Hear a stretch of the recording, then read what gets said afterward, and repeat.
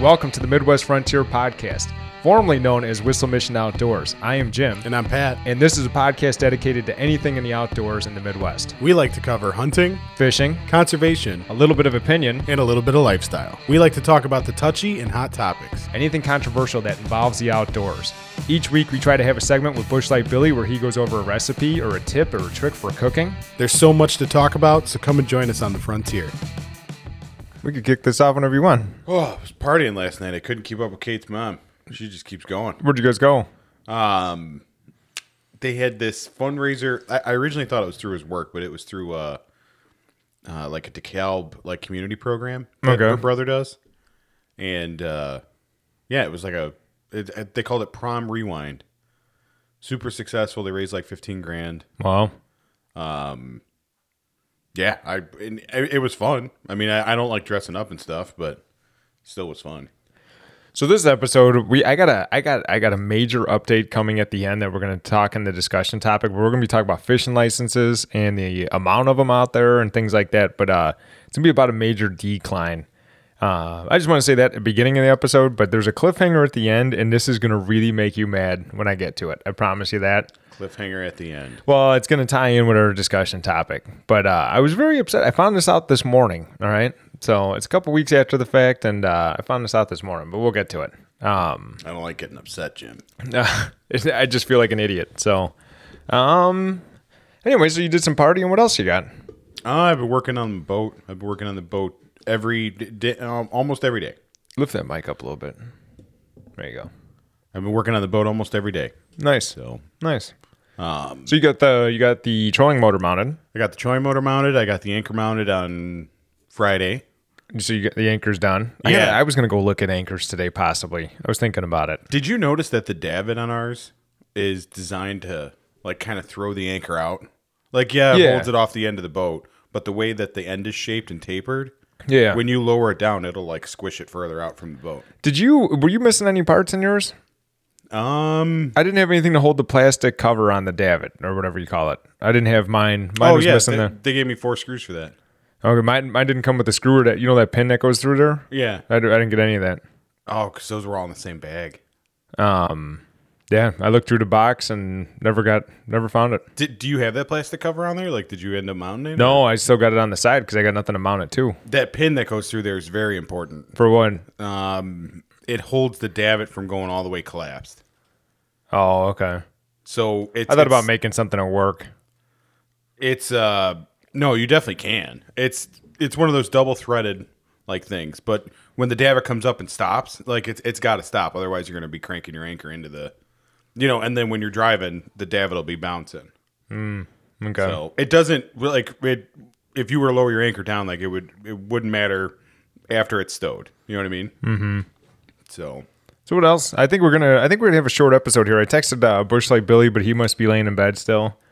So we might have a short episode here, which is okay. We kind of we were kind of busy this week, 6-day work week, and then yeah. So we just kind of came up with this one topic that I do want to talk about. I do think it's an interesting topic. Yeah. What else you got for the week? Another thing too, I mounted my GPS in a somewhat controversial spot. Controversial? Yeah. Oh man, is this going to make the news? No. Oh. No, but the Supreme Court will be looking into it. No. Or do you just mean non-typical? Non-typical. I mean, it's typical where it is, but for our boats, non-typical. So yeah, I'm excited to look at it. We're going out next week, just so you know. Where? I'm not going to say on this, but we're going out next week. Might be going to the UP. This kind of a last-minute thing For turkey? For turkey or because the weather's been so weird. I think next weekend would actually be pretty good to go do turkeys in the UP. So maybe. You want to hear about my week? Yeah. So I am like a walking hazard. Okay. Oh God, yeah, I know. Yeah, I know where you're getting. Oh, I had one happen yesterday too. You see that hole right there? Yeah. So I stuck myself with my knife about half inch into my hand, the webbing on my left hand, and it went straight in. And I kind of panicked. I got to a sink real quick, cleaned it up, and I had to keep applying paper towels to it to stop the bleeding. Ugh. It was so bad. I've never seen my body bleed like that in my life. I've never seen it bubble out. And I had to clean all the blood spots on the way to the sink. I had to clean them off the floor. Never seen blood come out of me like that. And then yesterday, I fell about 4 feet, but my rib cage stopped me.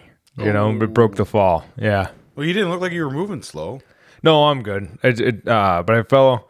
I'll tell you more details later. But I fell about 4 feet. A step broke out from under my foot. Didn't see it coming. And well, let's say 3 points of contact is a good thing, But I was able to slow myself down with my grip, but I fell all the way down, and my ribs stopped me on my left side. They're still, I just touched them. They're sore. Were you working yesterday?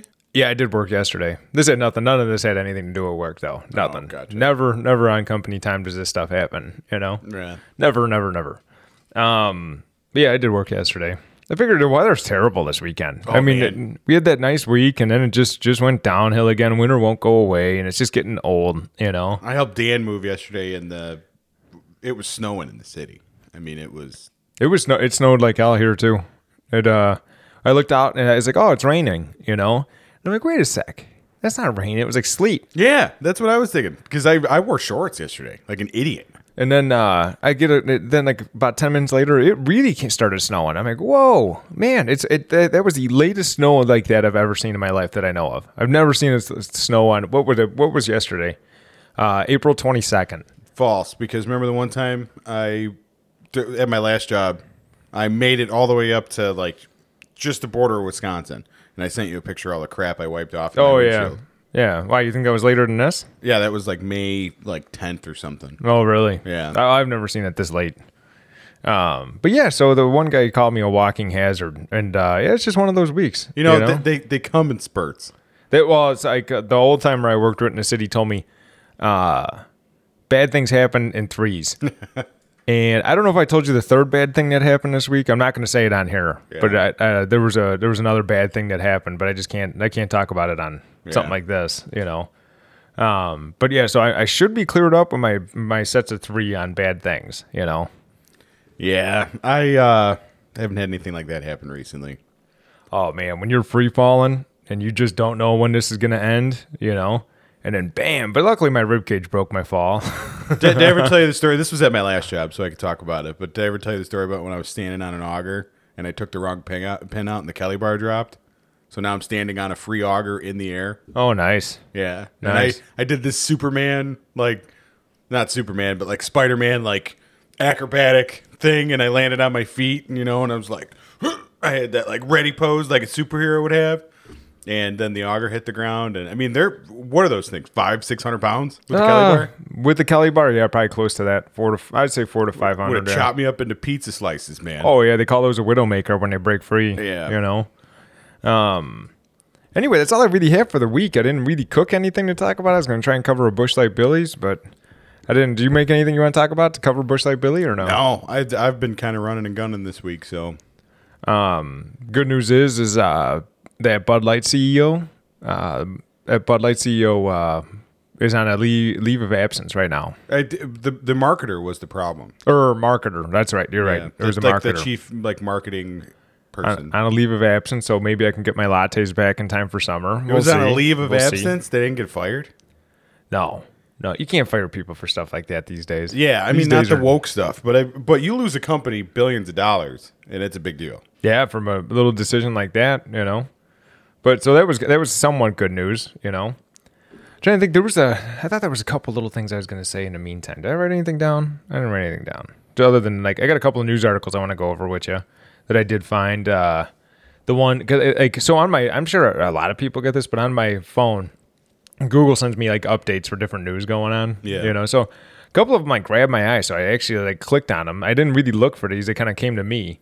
But from Fox 9, loons are falling from the sky in Wisconsin. Oh man, have you heard this? No. So we're talking about this weather, it snowed like hell yesterday. Oh, they're just kind of getting stunned. So no, it says atmospheric conditions are causing ice to build up on loons, causing them to fall from the sky. So they're like, oh, it's time to fly back, but they go there and winter hasn't given up yet, so they're getting caught in storms and weighing down. It weighs too much with snow on their back, so they fall. Wow. Loons cannot take off from land. So they became stranded when they hit land. So they fall out of the sky and land in the middle of a cornfield. I did not know that. I got some interesting facts that I never actually knew about loons. It makes sense, but I never actually knew about loons. But they can't take off from land. So when they hit a farm field, they're stranded until they get to a long enough lake.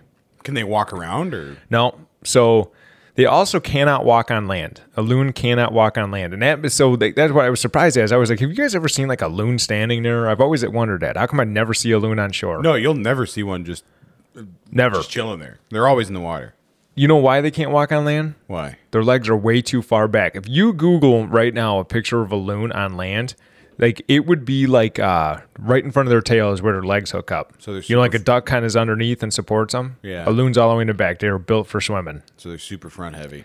Oh yeah, they just boom fall like a wheelbarrow without legs. Maybe they can't even stand because their legs don't even support weight. No, I think. But if you just saw like it would be like if you take a duck, they're on the real back. 7/8 of the duck is where they bolt in there. Where they both? No, they're riveted. So I was wondering because like they say they're on their way back from their migration. So I'm like, I wonder where they migrate. And all the ones in the Midwest actually migrate in the Gulf of Mexico and like down in Florida. And they go down there for the winter and then come back. Which I was wondering because I always thought of a loon as like a northern bird. And the one time I was fishing a lake down in Charleston when we were in college. And there was a loon there. I'm like, man, I've never seen a loon this far south. Well, that makes sense because I was probably fishing that in like March, So they were actually on the migration back. Well, I mean, if they can't stand on land, they can't stand on ice. Oh, right. That makes total sense. The one thing they were talking about, too, was like even if you put them in your pool, I guess they actually need, and I thought about loons taking off, but they actually need a runway. So you're like, if you're like, oh, well, they'll be able to take off from my pool. If your pool's not big enough, they still can't take off. They get to the end and fall out, Oh. Yeah, so that's the problem with that. They got just loons just falling from the sky, which that's kind of disappointing. Huh? It is because like when I go up north, that's like the soundtrack of the North for me. And then next is it's kind of Farmer's Almanac related. You pay attention to Farmer's Almanac, don't you? I do when I'm trying to see what winter is going to be, but for the rest of the year, not really. Oh, okay. I kind of get the bits and pieces you see on a Google search. I kind of feel like the last few Farmer's Almanacs were like a horoscope. Like they're so broad that they're always true. Yeah, it's like, you know what I mean? Yeah, right. So anyway, this one I got, specifically the title was Illinois, but really it's anything east of the Mississippi for the most part. But Illinois is set to experience unprecedented weather this summer. So going back, I was talking about how La Nina ended and El Nino's taken over, and it's kind of like these winds swirling and all that. Yeah. But they're saying come June. Oh, you know what? Let me start with this. Last summer was the third hottest in 128 years. No way. In the Midwest. Third hottest in 128 years. It was a pretty warm summer. Yeah, but it wasn't like backbreaking. I'll tell you what, I remember being outside, working outside every day in 2012. Yeah. And I've never experienced heat like that in my life. So that had to be at least one or two. There's no way you can compare last summer to 2012. There's absolutely no way. No, the thing is it wasn't memorable like 2012 was. You know what I mean? Like it's not. Like, if that was the third hottest, maybe it just wasn't here. So the Farmer's Almanac, I looked this up. Farmer's Almanac is typically about 52% correct of the time. So, Yeah, you put two options out there. They pick one. They're right 1 out of 2 times. And a professional beanbag player, has a better percentage than that of making it in the hole. But they're predicting, and you know what? I should probably, you know what? Let me say, okay, so the Farmer's Almanac is predicting that June is going to start out very, very stormy, but towards the end of it, it's going to heat up huge. And they're saying July 4th is supposed to be very hot.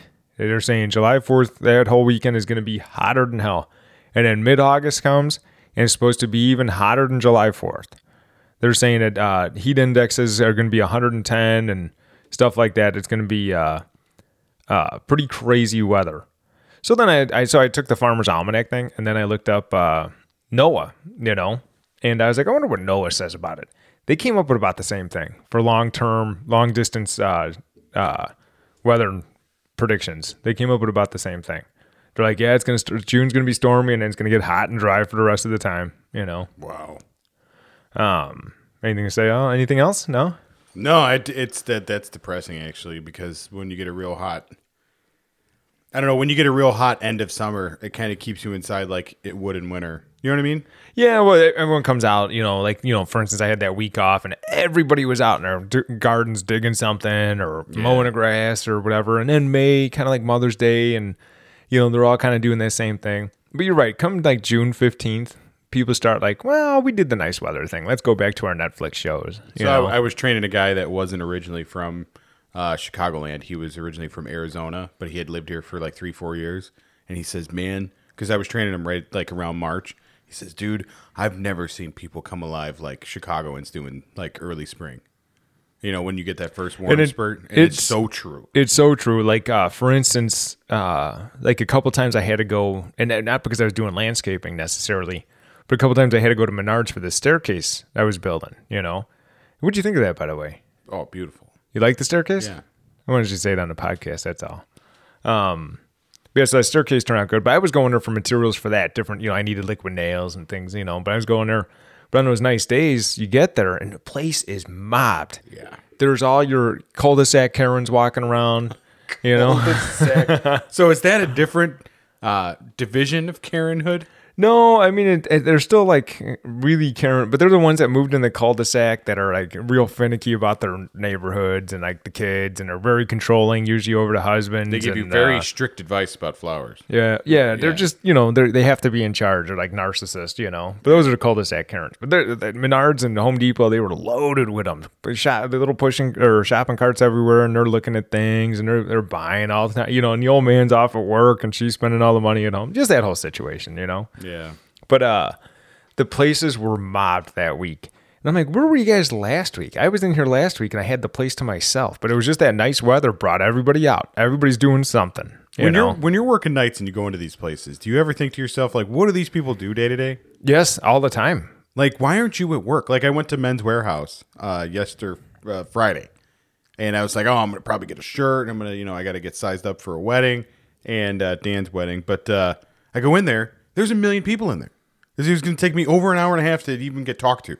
Yeah. And I'm like, what do you people do? Yeah, and it's like if I had a real job, I would be like at work like the rest of the population. Yeah, I wouldn't be here. Like, did all of you guys take a day off, or you just get out of the office because you're working from home? Or I think most of the people are just working from home these days, and they can squeeze out for an hour, and then come back and make it up or they whatever. happen to squeeze out right at the same hour that I do. That's how it was that whole week I was off. Every time I had to go pick something up from a store, the place was mobbed. Yeah, you can expect that Saturday, Sunday, but not like Tuesday morning. You know what I mean? And I'm thinking, I got a week off because I had a baby. That's the only reason why I'm here right now. Yeah. Like, what are you people doing?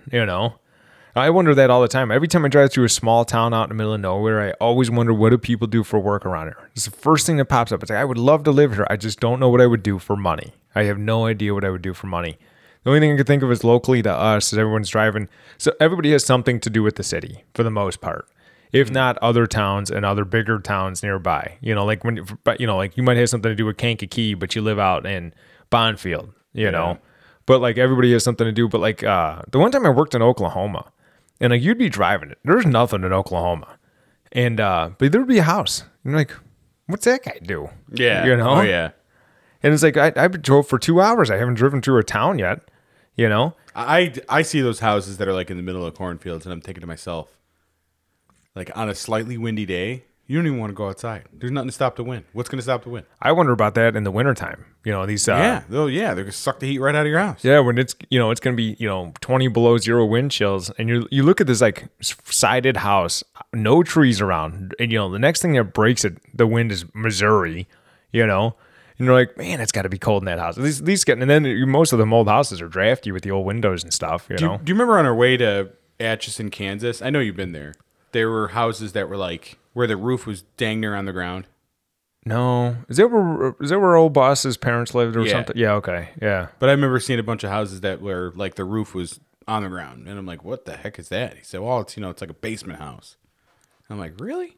Oh, I do remember. I thought you meant like something that got blown over in a storm. No, like this was their house. I do remember that, yeah. Where like if you were mowing the lawn, like gotta watch out for the roof. You know what I mean? Like that low. I love Kansas, man. That stretch of Kansas we were in was absolutely gorgeous. Yeah. I loved Kansas. It really was. Like everyone always talks about how flat it is, and it's like not the stretch I hung out in. Yeah, it was very hilly. They had that one cool bar that was like 80 feet underground. I mean, that was Missouri, but it was right there, right on the border. Yeah, all that stuff's closed. They kind of all go back and forth down there. But it's kind of like what was the name of that bar? Murphy's. Murphy's. It's kind of like Kansas and Missouri's like driftless area. It kinda, is.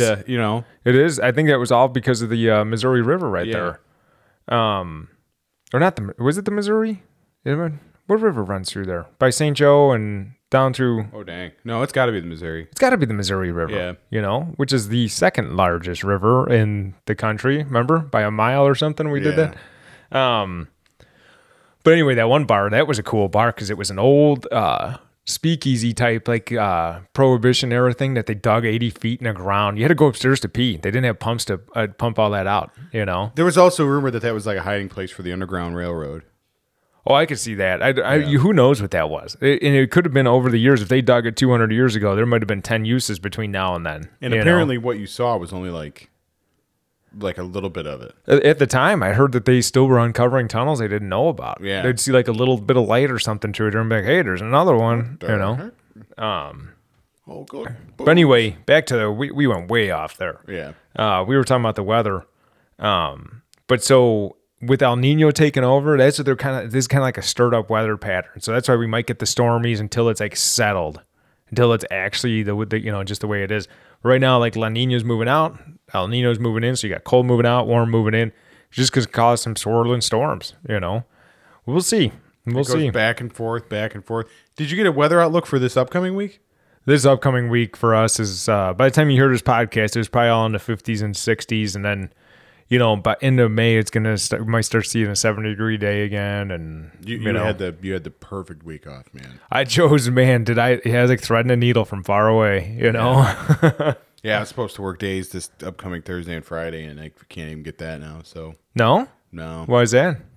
Training got canceled. Oh, that's right. So I'm on days this week. Next 2 weeks, I'm on days. So anyway, another news article I have before we get in the real discussion topic is there was a black bear sighting in Indiana, Santa Claus, Indiana. Yeah, I remember. We actually talked about this a lot before. Well, it turns out that picture they were at, what's it called, Holiday Land or something down there? I've never been there, so. Holiday World. So there was a black bear sighting at Holiday World. It's a hoax. The picture that was taken of that was actually taken in Oregon by a person. This employee posted it saying, hey, look, we got a new member to the park, or welcome our new friend to the park or something. And they're all like going nuts about it. Oh, look at that. It got a bunch of publicity. And DNR came out and said, nah, we located that bear. He's in Oregon. Oh. They fired the guy. The park's like, nah, screw you. Get out. He was trying to just create buzz, but kind of went the wrong way, huh? Yeah, definitely. People shouldn't be scared of black bears, in my opinion. No, but it's just funny that everyone was so excited to see a black bear in this part of Indiana, and then they're like, nah, it was a hoax. But remember we had a bunch of articles where bears were coming down from like the southern peninsula of Michigan? I thought they were coming from Kentucky or something. I thought they were coming up from... Oh, maybe it was both. Maybe it was like you get them on the southern from Kentucky, you get them on the northern from Michigan. Okay. I don't remember the Michigan part. I thought there was something about Kentucky and all that, like the Smoky Mountains kind of like migrating. Okay, maybe I can have my wires crossed. But then like people were like freaking out about that. I know in Michigan we talked, remember they were finding cougars, and we had one in Illinois, and they're all males because they're looking for females. Yeah. Remember that. They'll go anywhere. Yeah. Anyway, so you want to hear the part, and we're moving along quick here, but do you want to hear the thing that really makes me mad that's going to make you mad? Please. Remember that live scope thing I told you 12 states is looking to ban it? That was an April Fool's joke. I found out this morning. Oh, you son of a... That was an April Fool's joke. So I was like, okay, so it's been a little bit. I was kind of like reaching back to that one to talk about on this. I'm like, I wonder where that's at. And then I Googled it, live scope ban. And then it came up with those forums, one of those forums. And I go in there and I'm reading. Everyone's like, what do you guys think of this? And I'm like, well, they better refund people for their live scope and yada, yada. And somebody put at the bottom, guys, this is an April Fool's joke. And I'm like, wait a second. So I went back to Wired to Fish and I looked it up, and it was posted on April 1st. I did not read it on April 1st. So like my guard was down for April Fool's jokes, you know? And So anyway, I'm like, whoa, wait a sec. So then I went and I Googled, is this live scope ban an April Fool's joke? And Wired to Fish came out and said, I hope you guys liked our April Fool's joke. Live scope's not going anywhere. And I'm like, I can't believe I fell for that. But then again, like I was on guard for April Fool's. Everything I saw posted, I figured this is a joke, you know. But so it makes you wonder, is this industry too big? So this is, let's go into the next news article with that. Okay. So I'm tying this into the next one. This is like our main discussion topic we're talking about here. This was specifically in Missouri, but they say this trends nationwide. Okay. Newsleader.com. Hunting/fishing licenses sales are in a slow decline. So there are 4,000 less licenses sold over the last 5 years. A small bump in 2021. There was a small bump in everything in 2021. I was going to ask, is this something that's, are they relating this to the bump up in 2020, 2021? So 2021 had 30,000 more licenses than this year. 30,000 more. But now we're back to the 5-year average. We're 4,000 lower. So right now there are 654,500 active licenses in the state of Missouri. And how many do you think there were in 2011? 12 years ago. So you said 654? 654 this year. So I'm going to say 1.1 million. 1 million. There was 1 million licenses in Missouri in 2011. That was 12 years ago. I remember 2011, like it wasn't last weekend, it was the weekend before. That's how like easily remembered it is for me. I mean, I could tell you what it is. What's that? Generations are moving out that did fish. Generations are moving in that don't. Well, I wanted to talk about it a little more in depth because I had some ideas too. Is that your only idea for that? Is that your only thought behind it? I think technology is my other thought behind it, but well, all right. So in 2011 there were 1 million, blah blah blah. So, but it's on a major decline, and it's not like one day somebody made a decision and nobody fishes anymore. It's like they're just watching this trend, and it's down, and it's down, and it's down. They say you can take this ratio and go any state in the nation, or you can just take the nation as a whole, and it falls in line with this in Missouri. So what I wanted to talk about today was why are there less hunting and fishing licenses when we have more accessibility to information technology equipment? There's more. You got Amazon Prime. It's easier to fish now than it ever was, and there's less people doing it. Why? So go ahead, give me a thing. So I always think back to the time that I went to Turkey Run State Park, and I'll tie this in, I promise, but we were walking around and you see a lot of people hiking, but you didn't see as many people hiking as you did stopped. Now explain that one. As you did stopped? Yeah. A lot of people just stopped. Stopped where? What do you mean? On the side of the trail. So they were hiking, they just stopped? Yeah, but they didn't go very far. But they were hiking? No, but they were out there getting it for the gram. So my thing, you mean like recent? I thought you were talking about when we were kids, because when we were kids, Turkey Run was kids. It was mobbed and everybody was moving. It was mobbed. You never had a trail to yourself. You're always waving at somebody. Somebody's passing you. You're passing somebody. Always, all day. But now you go there, especially in the fall, and there's a dude that's over there. He's like dropping leaves on his girlfriend's head or whatever, and they're taking pictures for for Instagram and shit. And that is what the world has become. It is a slightly more fake version that it was originally. So you see people, they get all geared up, and then they go out there and they're like, you know what? I don't really like this. Well, so I was going to say social media has a role in taking this down a notch. But sorry, I was just moving that thing out of the way. But for more reasons than just that. But you're right. There's so many people. If they said, "Hey, you can go fishing today," but you cannot post it. Nobody can know about this except for you and maybe a couple buddies on Snapchat. They wouldn't go. That is like the best scenario I could think of. Yeah, you hit the nail on the head there. I'm gonna move mine too. Yeah. I'm just gonna see how life was. Oh, it was great. It's great. Yeah, these things. So what me and Pat were just playing with was these pop filters we put in front of the microphone. But it's like I kind of want to try this because our microphones. I'm trying to explain to Pat, you got to be close to them. Because, so that's the reason why my face is always getting away from the mic is because I can't see. I like looking at you when I'm talking to you. These mics have a built-in pop filter. Okay. So anyway, let's get back to the topic. Down with the pop filters. Got it. So social media, the one thing I cannot stand, and we've talked about this a bunch of times, the one thing with like muskie fishing specifically is people like down each other so much on social media. So you do post a picture of this 40-inch muskie and you're real proud. You just casted 3-4 days worth of 12 hours worth of, 12 hours a day worth of casts and finally land this. And then you're smiling and it was like, oh, that's a little fish. That ain't a 50, and it's like they just downplay all this fish. So If I caught a 35 right now, I would be ecstatic. Like I got a world record. You should be proud of anything you succeed at. Yeah. But I watch that Today's Angler on YouTube sometimes. They're like, oh, look at this little 45. Oh, he's so cute. And they just flip him back in the water. I'm like, dude, there's people that have been fishing for years trying to catch that. You get to live here. You get to do this every day. So you're just bored. You're bored. That's why that doesn't entertain you. But to your average weekender like us, that's a good fish. Be proud of that stuff. But the one thing about social media is I think people get very disappointed because like if I scroll right now, I could open up my Instagram and start scrolling and everything's a 50-inch muskie, a 48-inch muskie in the dream destination. And so you're like, I'm going to get in a fish and this looks awesome. This looks awesome. You go out and you don't catch anything. And so, but you just scroll through all these people that caught all this stuff. What they don't show you is the 5 days worth of work that went into this, the $10,000 it cost them to get there. And it's the age of instant results. Yeah, right. So but I think what it is, social media is killing it. People get so amped to do it. They go out there, they try it, and then they're like, yeah, this wasn't what I thought it was going to be. I thought I was going to be landing huge fish all day. And that's the thing is like the gear acquisition stage. People get through that stage, and then they get out there on the water. They're like, well, I can't get out there unless I have this live scope. And then they get out there, and they're like, you know what? I don't really like this. Well, that's the thing is you get out there, and it's like, oh, it started raining. The wind picked up. And like, trust me, we all have perfect weather conditions that we like.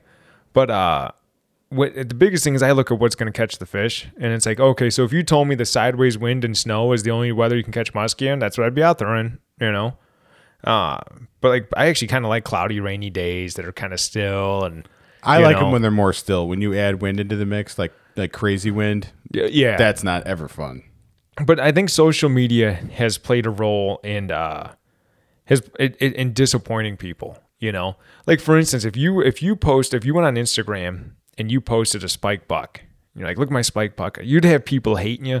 Let him grow. And if you shot a doe, oh, I'm only into big bucks, and they'll shame you for the success that you've had. Even though what they don't realize is that spike or that forky that you shot is a normal deer around here to shoot.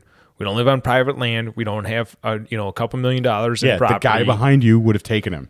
Yeah. If you let him go, he would walk by to the next tree stand and get shot. The other thing too, I have no regrets on that because I am enjoying that. Absolutely not. So much. I am enjoying that meat so much, and I feel like most deer hunters are out there for antlers, and they don't enjoy the meat as much as I do, and I really, really enjoy that. Yeah, I'm out there for the meat. That's the only thing that's about. By the way, next time we podcast, you got to remind me to bring you a backstrap. I've got like 5 of them left. No, save it because when Benny starts eating real food, I want his first taste of meat to be a deer. Gotcha. So we'll do it then. But anyway, this social media thing I think really killed it for people. But you were going into the gear acquisition stage, and then you started bringing up live scope. I want to go back and hammer out this live scope thing again. So this kind of falls into, I don't know if you want to say technology is killing it or what, but back in the day, we used to just have the little depth finder that looked like a little goldfish swimming across the screen. They were all facing the same way, and all you had was a depth finder, not even GPS. We caught more fish in those days. Okay, so now in order to catch a fish, you got to go out. Well, you got to buy a boat. Those are $100,000 now. You got to buy a GPS, and not just one GPS. You need 15 in your boat in order for this to be a real boat. Oh, you want the 5-inch screen? No, if they're not the 12-inch screen, just stay home. So now you got another $15,000 wrapped up in electronics, and then you go out there and you catch less fish than we caught 25 years ago with none of that stuff, and you do that all to catch less fish. It's one of those things like. I've always wondered. I think sometimes the pursuit is just as valuable as succeeding. You know what I mean? Yeah, because most of the time I just like being out there. I like being in my boat. I like going for a ride. And if you take a good chunk of the pursuit part away from it, and you make the pursuit easier, and then you still get less results, like I'm sure that's maddening to people. I didn't realize. It's not like I took a break, but there was a long time where I didn't research GPSs because I had one. Yeah, you know what I mean? Yeah, no, I'm the same way. Once I have it, I don't even know if Humminbird could have changed theirs. They might not even be on the Helix anymore. I don't know. So then you hop back in and you see all this stuff, and I saw this transducer that was like 8 inches long. There's my live scope one. What the heck is that for? Of course, it's for live scope. Now they have side scan. They've got all this stuff. They've had side scan. Side scan's at least 10-year-old technology. So my whole thing is I'm really kind of mad about how the technology aspect of this is so big now. It's so expensive. But here's such a huge market that it's never going to get banned. It's never going to go down because they sell it to you that you need it. And then after you have it and everybody else has it, populations of all this fish go down.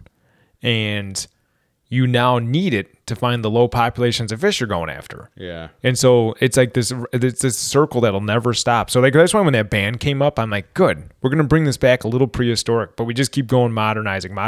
Eventually there's going to be a set of glasses that just makes the water completely transparent and it looks like the fish are floating on air, you know? So would you say populations are your biggest gripe for like all this live scan stuff?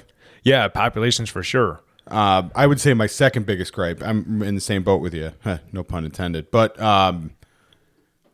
I think the thing that makes me the most mad about this is that people are out there and they're staring at screens. They're not scanning the lake. They're not saying, hey, this would be a good spot, that would be a good spot. They're just looking at a map. They're playing a video game in real life. Yeah, exactly. And that's like, I'm not out there to do that. I'm out there to enjoy myself. Like the whole thing with the live scope, though, is they're like, oh, you need this to find the fish. Well, before we had this, the fish were there. We didn't need to find them. You'd go to the spots that you'd suspect would work, and they worked. And now it's like, oh, man, I tried all my spots. Let's get on the live scope. And before I even throw a cast, I'll see if there's fish there. And then you go and you pull in 15 crappie, you know, and you're like, okay, those are all gone. And it's like now you move and you don't, but like I watched so many ice fishing videos, but these guys don't even drill like a full hole until the live scope shows that it's worth fishing there. So, but that used to be in the day, we would drill the hole and you spend 2-3 hours there and not catch anything, move, spend 2-3 hours there. Now you get to that spot in the first hour. So you're just slaying more fish, you know? But, yeah, so I think with technology, you need technology to find the fish that was killed by the technology. You know, and it's just like this is so you need better tech to find more fish and it's just a circle that does not go away. You know, that's the cool thing about like musky fishing and northern fishing is they move so much. They'll never find a school of them and just be able to set up on them. You know what I mean? So bringing us back to why does this have anything to do with licenses is because you have to be very skilled with electronics. I was reading a thing on LiveScope and they say most operators of it now that have it, they say you need about 40 to 50 hours of use to even know what to do with this thing. So you spend the money and you go out there and you still don't catch anything so you do this for an entire summer. You're like, man, I didn't catch a thing out there this summer. I'm selling all my stuff. And you move on to the next hobby, you know? So you had a fisherman for a year and now they're gone. And that's after a huge startup cost. Back in our day, you know, if you're a millennial, fishing started with a Zebco, a red and white bobber, the local bait shop sold you a tub of worms. And you just went out and caught fish. Like there was no, you know, now, oh, no. You need an 18-foot boat with a 200 and something. You need to go 80 miles an hour across the water with your live scope and all this nonsense. It's kind of funny. When I got my first GPS unit, you know, we used a super old school Dad's depth finder. Remember that? Yeah, it was a Humminbird. Finder? Yeah. And it was he still has the little Lowrance green box. Oh, is that the one? That old? No, he had these things are really outdated, but it was an old flasher unit. Oh, gotcha. It's in a metal box that flips up and stuff. Yeah. But this one that I'm talking about, it took like 4D batteries. You know, it was huge. Yeah, and it lasted like 4 hours. And once you got above like 5 miles an hour, it would just stop working. So you'd have to, when we're going through, you'd have to stop all the time. No GPS. And I remember Dad saying, "Oh, this thing's got a fish finder thing. You see that little hump down there? That's a fish." And you're thinking, wow, And then I was going back. But most of the time he was right. Yeah. But now I go back and I was setting up my GPS. This was years ago, my old one, and it had the fish finding thing on there, and this thing was constantly beeping, and I'm like, what is that? And it's the fish finder thing. I turned it off. I don't need that. That's not how I'm doing this. Well, I don't want to know if a fish is directly underneath my transducer. Well, I don't mind knowing. I don't mind knowing because like that is a picture of something that happened. It's kind of like that theory in quantum mechanics. If you know where something is, you don't know how fast it's going. If you know how fast it's going, you don't know where it is. And so if you got a picture, oh, there's a fish under the boat, and you're like, oh, okay, I'm going to fish for that fish. You might have got a picture of him swimming away. Yeah. So there was one interesting story. I don't know if you remember this, but it made national news. This girl went missing at a campsite in California. And you mean with the boyfriend? Like they were looking, and then there was a major manhunt for the boyfriend after that one? No, this was that was over a year ago. That was that Gabby one, but okay. This one I forget her name, but she went missing from a popular campsite in California, and they were looking, didn't see nothing. Well, two guys, they were part of like some adventure team or something like that, but they used LiveScope and they found her car. Oh, in water.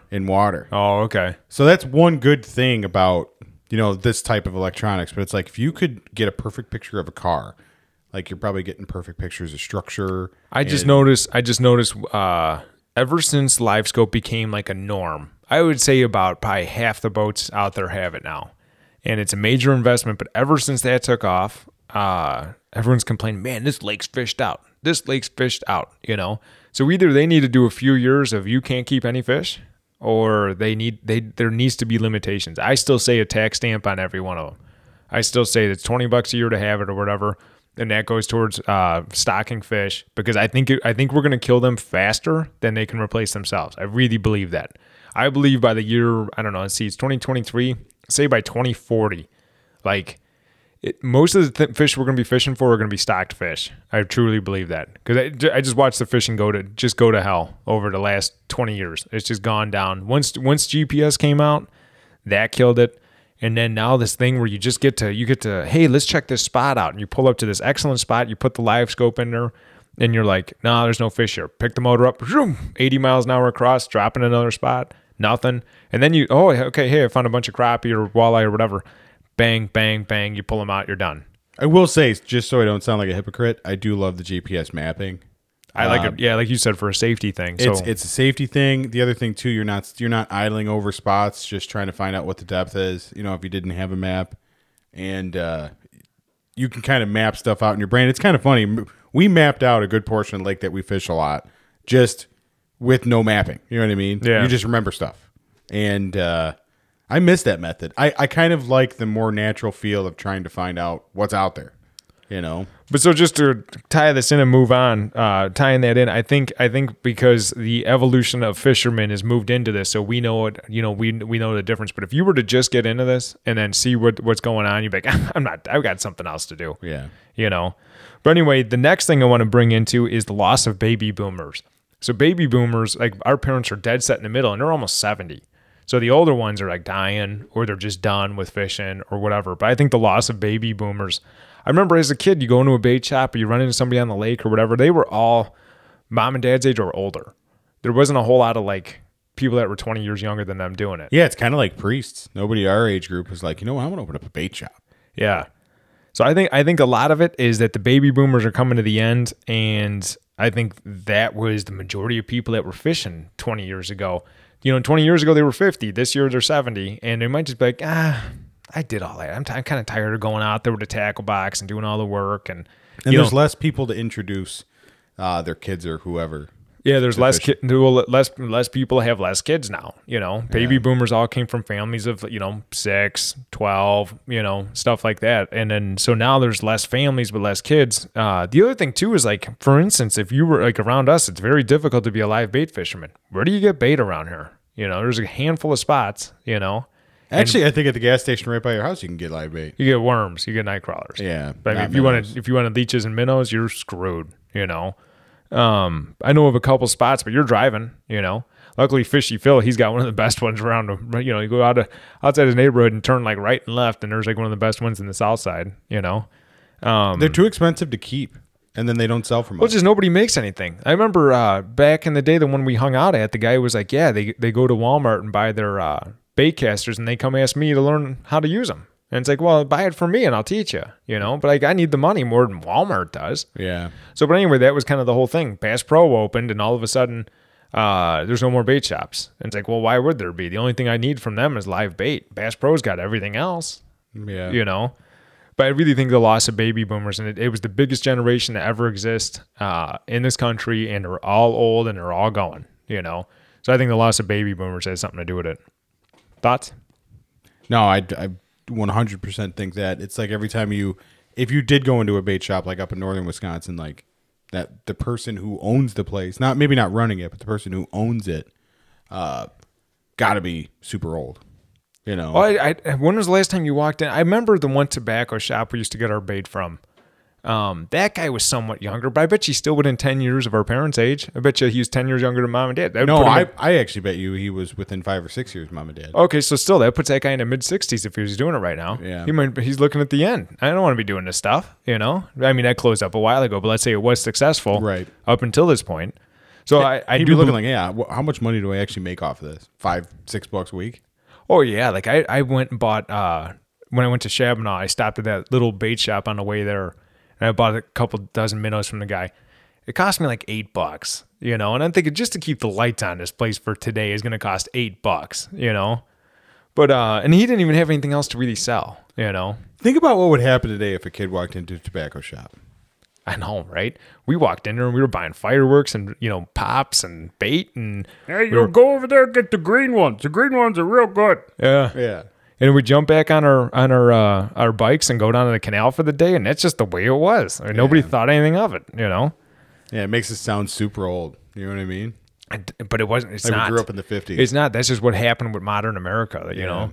Social media is definitely the downfall of this country. I truly believe that. I'm just going to try as hard as I can to keep my kids off a phone or a tablet or whatever.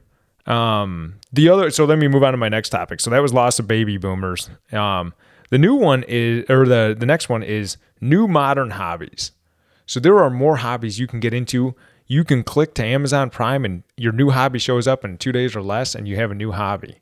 So like there's just all kinds of different like games and things that people are into, and there's technology. So you're an artist, or you can go on a computer and you can, you know, there's all different kinds of programs online for being an artist, or just, you know, archery is easier now than it ever was. You can, you know, you don't even have to leave your house and you have an entire setup delivered here. You know, today's Sunday, it would be here by Tuesday night. I'd have an entire new lifestyle here delivered. So that's one interesting thing that I was just thinking of. Just if you could try and get in my head here, like when I go to the range now, I always think that I'm the newbie, right? And I'm the guy that doesn't know how to do much, like compared to, you know, people who go to the range all the time. Right. But you go there. Just so you know, I never renewed. I don't know if you did. Oh no, you still can. Okay, but just so you know, that's on the. I kind of forgot about it. I've been gone every Saturday that we've had to do that. So okay. I gotta probably make a special phone call and be like, hey, I've been out of town every weekend. You know? Well, I've been working. I'm not gonna give up my turkey hunt to go buy a license. I'm just not. Yeah, you know what I mean. But anyway, you go to the range, not even the shooting range, like the archery range, like a shooting range, and there's always somebody there setting up something that they've never shot. There always is. Yeah. So that means that there's a crap load of first timers. Oh yeah. You know what I mean? A couple years ago, we were one of them. You know. But there's nobody there like, hey, I'm just like shooting this new ammo. You know, I've been shooting this gun for years, but it's all like market driven, where you have to buy so many things, and then you get all pumped up to try it out, and nobody ever really just like gets something and just shoots it for 5 years. You know what I mean? I just think about like that one little game that they came up with, and then like now there's leagues and stuff, but I forget what it's even called. But you take the ball and you bounce it in the net, and like it bounces up. You throw it down, it bounces in the net, and it goes. It's almost like reverse volleyball. You know? Oh, I know what you're talking about. Hey, take your phone off the table, yeah. Oh, sorry. It's even me. But like just those little games like that, you know, people got involved in that and it took them away from fishing. But I just think of all the little hobbies that are out there that have started because of, well, one, the pandemic, and two, just the ease of getting it. Before, you used to need to go to a craft shop. Remember, we used to have Pat's Toys and Hobbies or whatever it was called up on 95th Street. Yeah. And so you'd go in there and you buy a model airplane or whatever. That closed. As soon as Amazon took off, gone. Yeah. Right click delete on the hobby shops around here. Those are gone. But so you could just be sitting there and you could see somebody on the TV doing a hobby. And you're like, I wonder if that's interesting. Let me check Amazon. Hey, there's a kit for $40. Okay, click, primed here. Now you got a new hobby. Yeah, the kit's like, go fun now. You know, $40 Amazon, you know, China made thing. But before, it's like, I'm kind of bored. Hey, you know what? Let's go grab some of these old fishing poles we had in there and go fishing, you know, get a thing of worms. And, you know, nobody was, you know, might not have been good at it, but it was something for do, but you needed a license to do it. I honestly think people would rather sit there and watch YouTube. I think so too. Like they've got the thing in front of them. They don't know how to use it. So they pull up YouTube and then all of a sudden they're more into watching YouTube than they are actually doing the thing. You know what I mean? Well, it's just like Evan. I watch Evan and like, he's like, hey, let's go fishing. But then the sun eats him up, you know, and it's like he gets out in this direct sunlight and it kind of, you know, you can tell it kind of makes him cranky a little bit sometimes. But I think people are like, yeah, outside. And then you get out there like, it's hot. I'm thirsty. Just want to go home. And we'll just go watch fishing on YouTube, you know? I kind of like when I'm out there baking in the sun. You get over it. You put on a hat. You do some other stuff. I got into those fishing shirts when I started conceal and carry, and I wear them all the time, so you don't have to fry. You really don't fry. You're not any hotter wearing a long sleeve shirt when you got the right ones on. You're not any hotter than somebody in a t-shirt. In fact, I'm gonna say you're probably in better shape because you're not, torched by the sun. Yeah. But yeah, I think new availability to new hobbies and so many different hobbies, and everyone's coming up with something. I think that is also a reason why it just X amount of people want a hobby. This percentage takes fishing, and the other percent, then you share with every other hobby out there, Yeah, it's one of those things too. It's a lot harder for people to leave their houses now than it's ever been. The other thing too, I find when you see an uptick in something, I think certain things are trendy. Like for instance, right now, I think muskie on the fly is trendy. I think this trend will die. I think your hardcore ones that have been doing it forever, because there have been people that have been doing it for years. I think it'll those people will stay.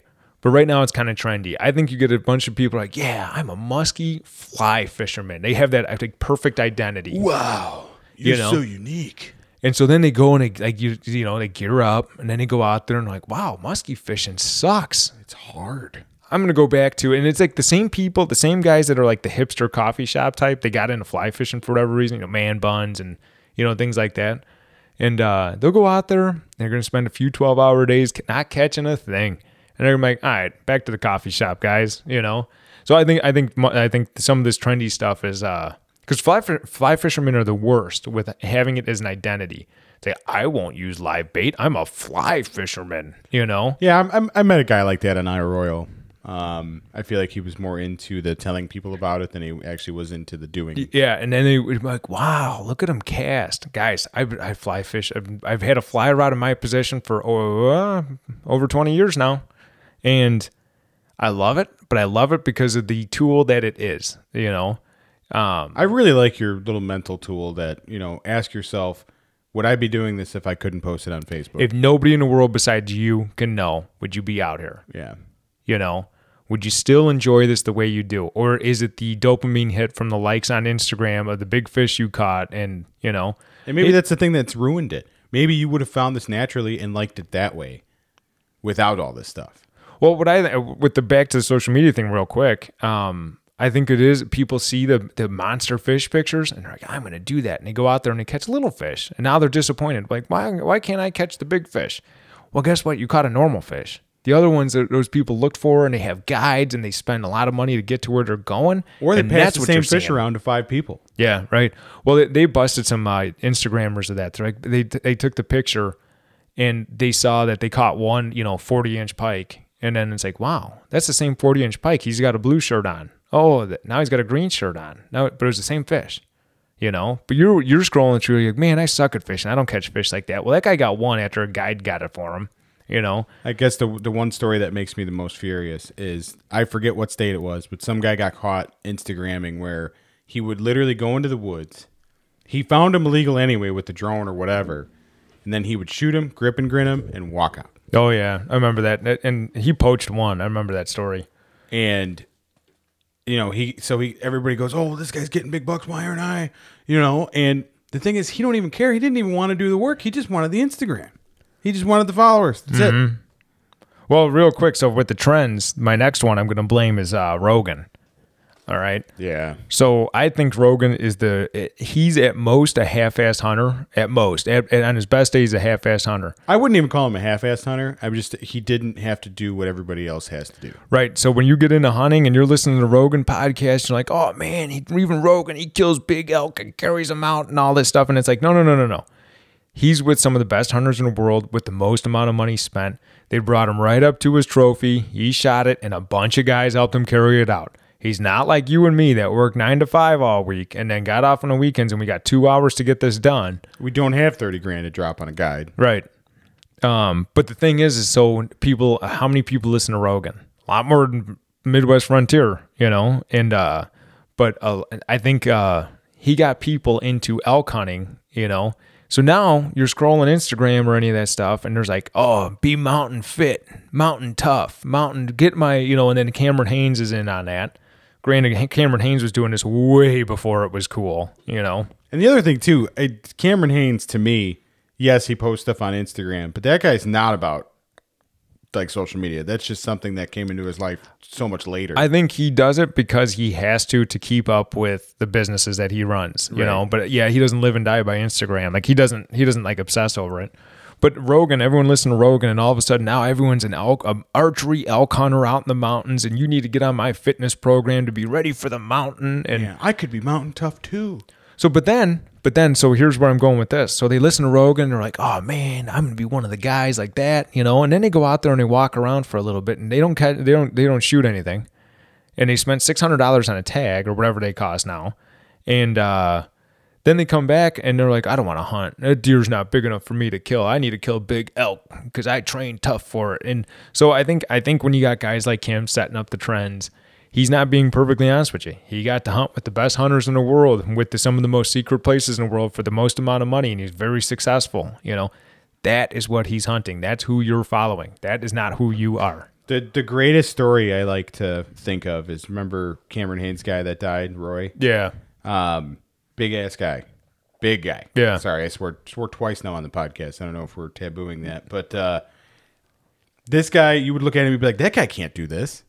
And of course he can't. And in fact, he could do it better than you. He's just going to go out and do it. Yeah. So it's not about being mountain tough. It's not about all that stuff. It's literally about the want. How bad do you want it? When I'm watching these things on Instagram, it's all a sales pitch. Everything about it's a sales pitch. It's not like, hey, look at this, it's cool. Buy my program. Yeah, everything is a buy my program situation, and it's like, oh, hey, this product before you go out, you need this camping product to be on the mountain longer for the bigger elk, and And so then I think everyone buys this stuff. They try it 1 or 2 times, and then they're like, it's just a lot of money and a lot of time to not be successful.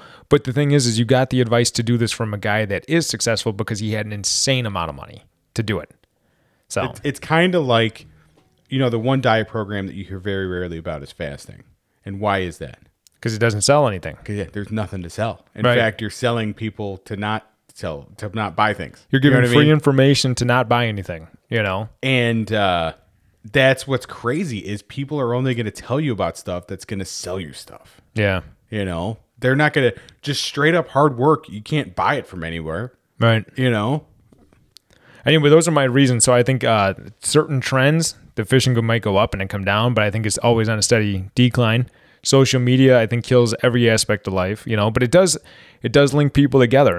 If you use it right, it does link people together. But if you're just a dopamine, like my page, like Kel always yells at me that I don't post on Instagram, if I'm trying to make this popular, which it would be nice, but I don't live in that life where everything I do needs to be on Instagram. I think, you know what? I haven't posted in a while. I should find something to post, and I come up with something, The only thing that worries me about the decline in sales and stuff like that is, what could this do for the future of fishing? Well, that's the thing is less people care, less money goes into it. If nobody cares. So then the opportunities go away. But if you're worried about people just from a number standpoint, this number will go up and down all the time. Now, granted, the number probably will be going down for a while here, but something could happen like a pandemic or whatever, and the number jumps right back up. There's more people out there. But it's temporary. Influx in it. I told you they had a 30,000 bump in 2021. By 2022, it was gone. Right.